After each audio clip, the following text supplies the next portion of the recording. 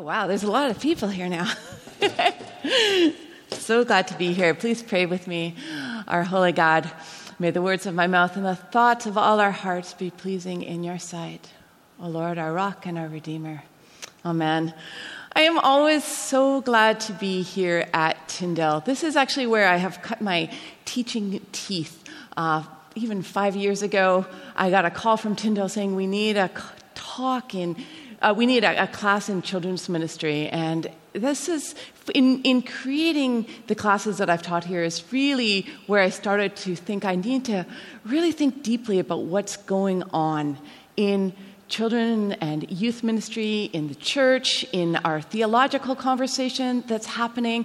So I'm very grateful to have the opportunity to put these ideas together and then to engage with them year after year with the most intelligent, thoughtful, faithful students who challenge and engage and stretch all of our ideas. And it's really an exciting privilege to be here and part of this dynamic conversation.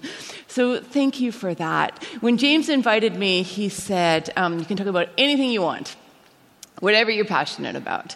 And so I thought, I'm not teaching children's ministry this summer. I'm teaching youth and family ministry. So I'll talk about children, because that is definitely an area I'm passionate about, both practically in my work in adolescent health and also theologically and the work I do in theology. So I'll put some of those ideas together this morning.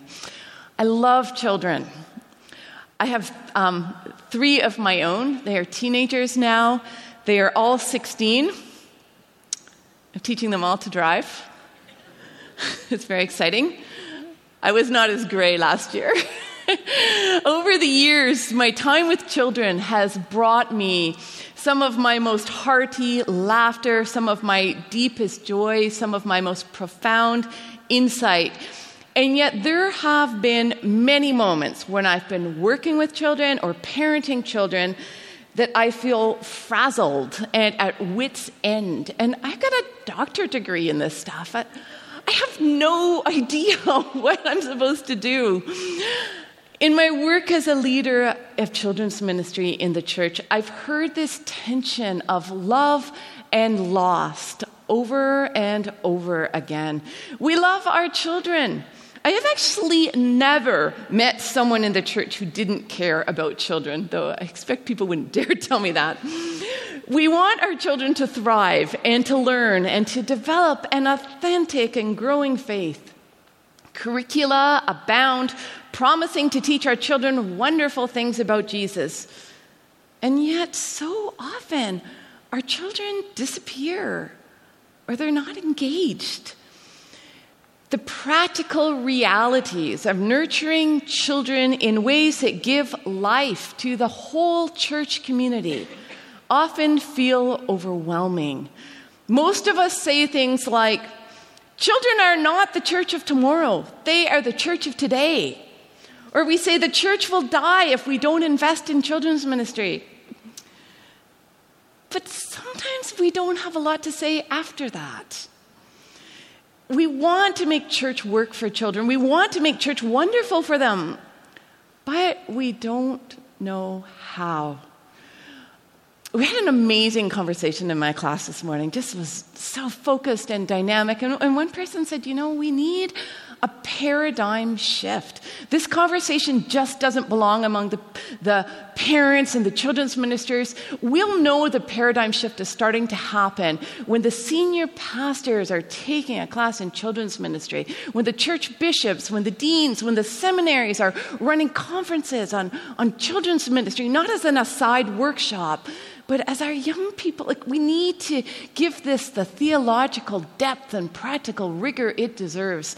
And I have to say, I was just, Rod Wilson and I knew each other 25 years ago at Regent, and we just connected. And I said to him, Regent still doesn't have a course in this, and that needs to change in the seminary. So thank you to Tyndale for making this a priority. There is so much work to be done. I'll tell you a story from my own church. Years ago, I was humbled by an incredibly lively group of young girls and boys in our children's ministry program. They were active and rowdy and full of life. Normal, healthy kids. But the other leaders and I were having trouble getting control. All kinds of things were happening. They were noisy. The kind of what made us realize we were at a tipping point was that our pastor was giving a sermon, and we realized his cup of water had been changed to a cup of vinegar. And we thought, we've got a problem. This is out of control. We had meetings. We wrote discipline policies, and we pulled out our hair. But we didn't actually get anywhere until we stopped asking, what's wrong with these kids? And we started asking, what's wrong with our program? And we thought about this very intentionally. It was agonizing work.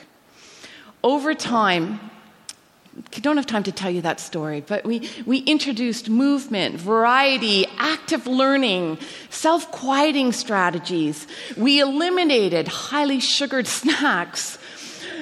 We created, and we got to know the children by name, so they were in a loving community where they belonged, where they had a voice.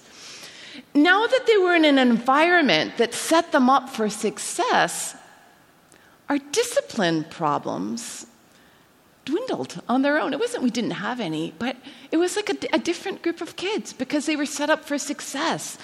And the children thrived. And not only that, but the leaders thrived and the parents thrived because the kids were happier. It was win, win, win. It took us a long time to be able to articulate something very simple. The key to the positive change was not the curriculum, not the discipline policy, but the environment that we created in the church.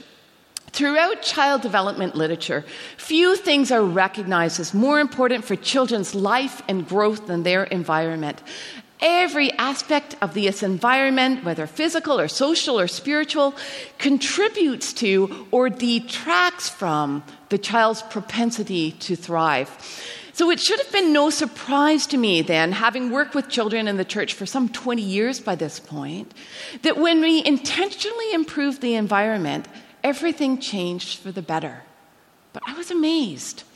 As I explored this idea in my ministry, I was inspired by a story Jesus tells about what the kingdom of God is like. I forgot I had slides. This is an afterthought.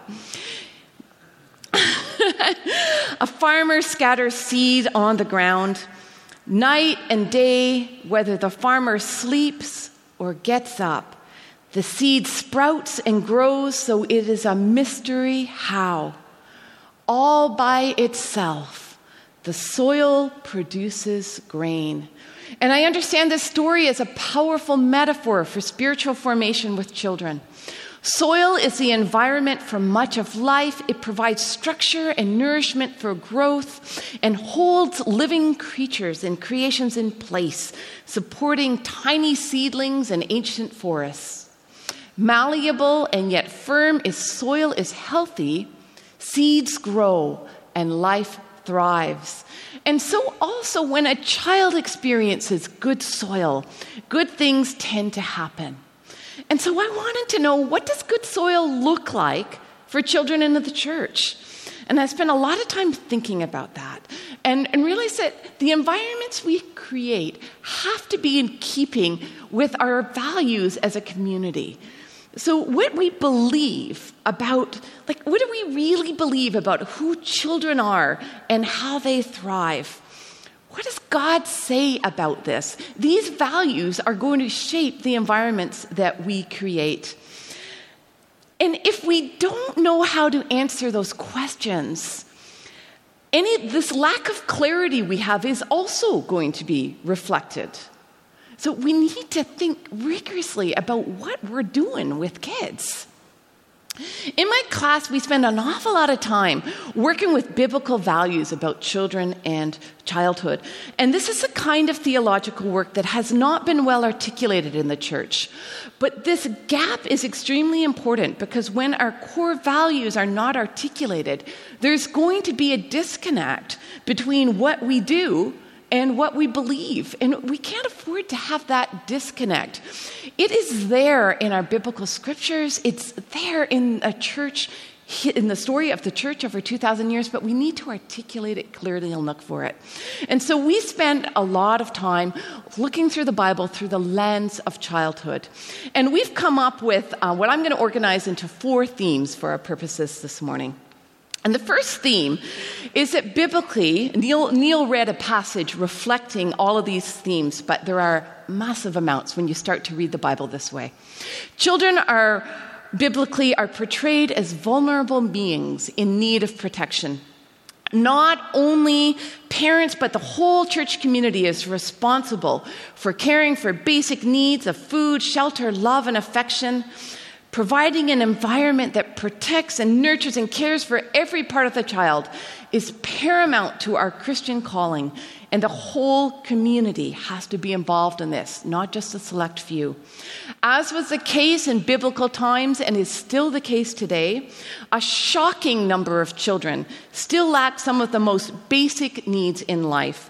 In Canada, those concerns are sometimes hidden, but they are disturbingly present, and they should be a primary focus for churches throughout our country. The environmental needs of children go far beyond the physical needs of food and nourishment. They extend into the social realm of care. The church needs to do even more to create an environment in which we no longer tolerate or ignore the abuse or harsh treatment of children at the hands of adults, including abuse that happens within our own walls, figuratively or not. And the church needs to work more diligently to become a stronger and more creative advocate for children in our own country, across the world. And one of the things we've learned in Canada that is very pressing to the Christian church today is that we have done a dreadful job of this with our Indigenous populations. And the Truth and Reconciliation Commission has some strong calls to the church to take this more seriously, and that has got to be a vital part of our children's ministry. Those residential schools cannot happen again. These ideas represent the beginning of protection, not the end. Sometimes it's more subtle. For example, could we create environments that protect our children from the lure of a consumerist culture that exchanges one's unique identity as children of God for corporate logos? Could church communities offer a counter-narrative and opportunities for service rather than shopping? Protecting children does not mean surrounding them in bubble wrap and insulating them from experiencing risk and challenge. The opposite is true. Protecting our children means giving them age opportunities to grow strong and develop their resilience. My class can tell you all about this if you want to hear more. We protect children by giving them opportunities to try things. We can do this in the church. To make decisions, to fail and try again, to practice solving problems, and to learn about their own gifts and limits. We can give them opportunities to navigate real relationships, to advocate for tangible justice, to practice genuine compassion, to engage in corporal worship and prayer with meaningful roles, and to grow capable and strong. And it's when we help our children grow strong that we truly protect them and to equip them to navigate their lives with grace and courage. Our second biblical principle is that children are gifts from God and sources of joy. They are full human beings in the image of God. Parents and other adults are to respect them and enjoy them.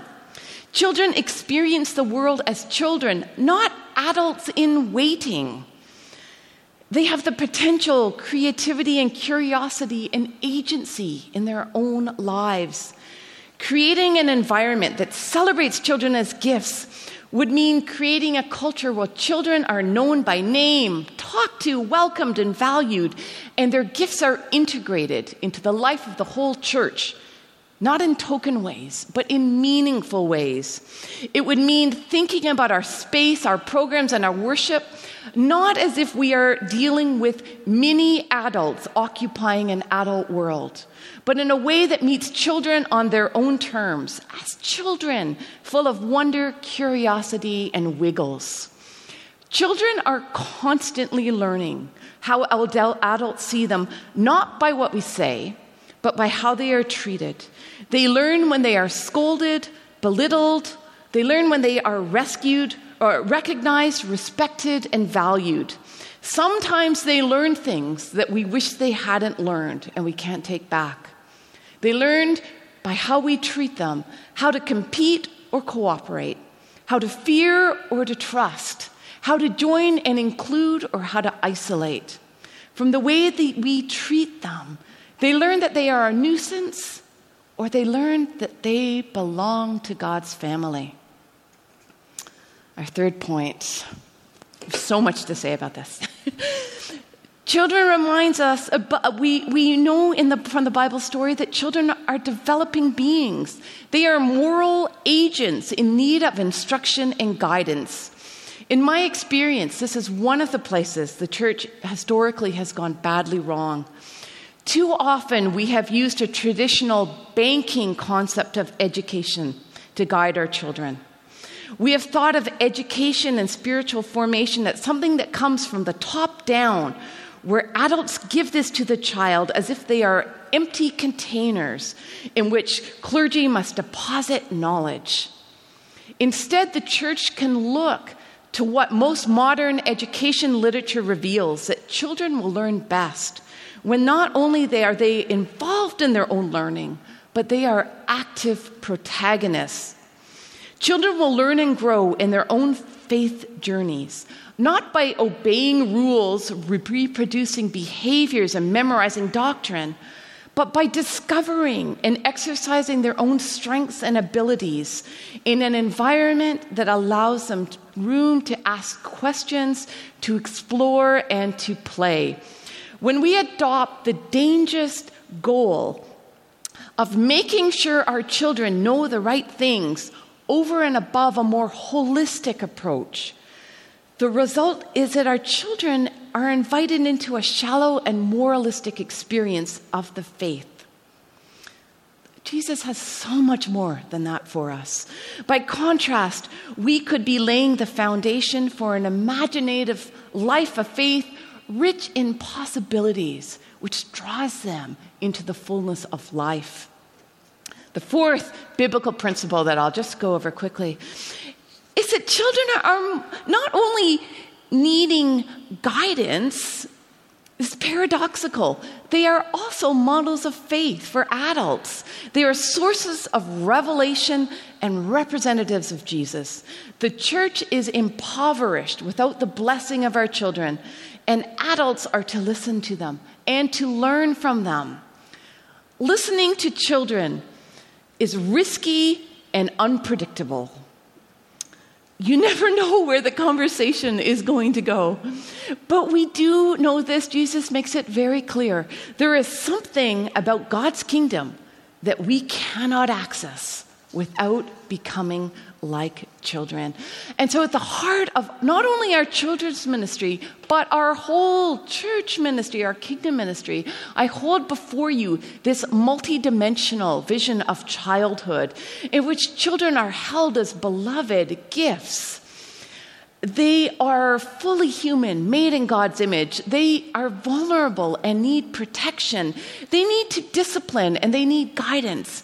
But they also reveal something about God that we cannot access on our own. In our ministries, we need to keep all of these things in mind as we create environments that set children up to thrive.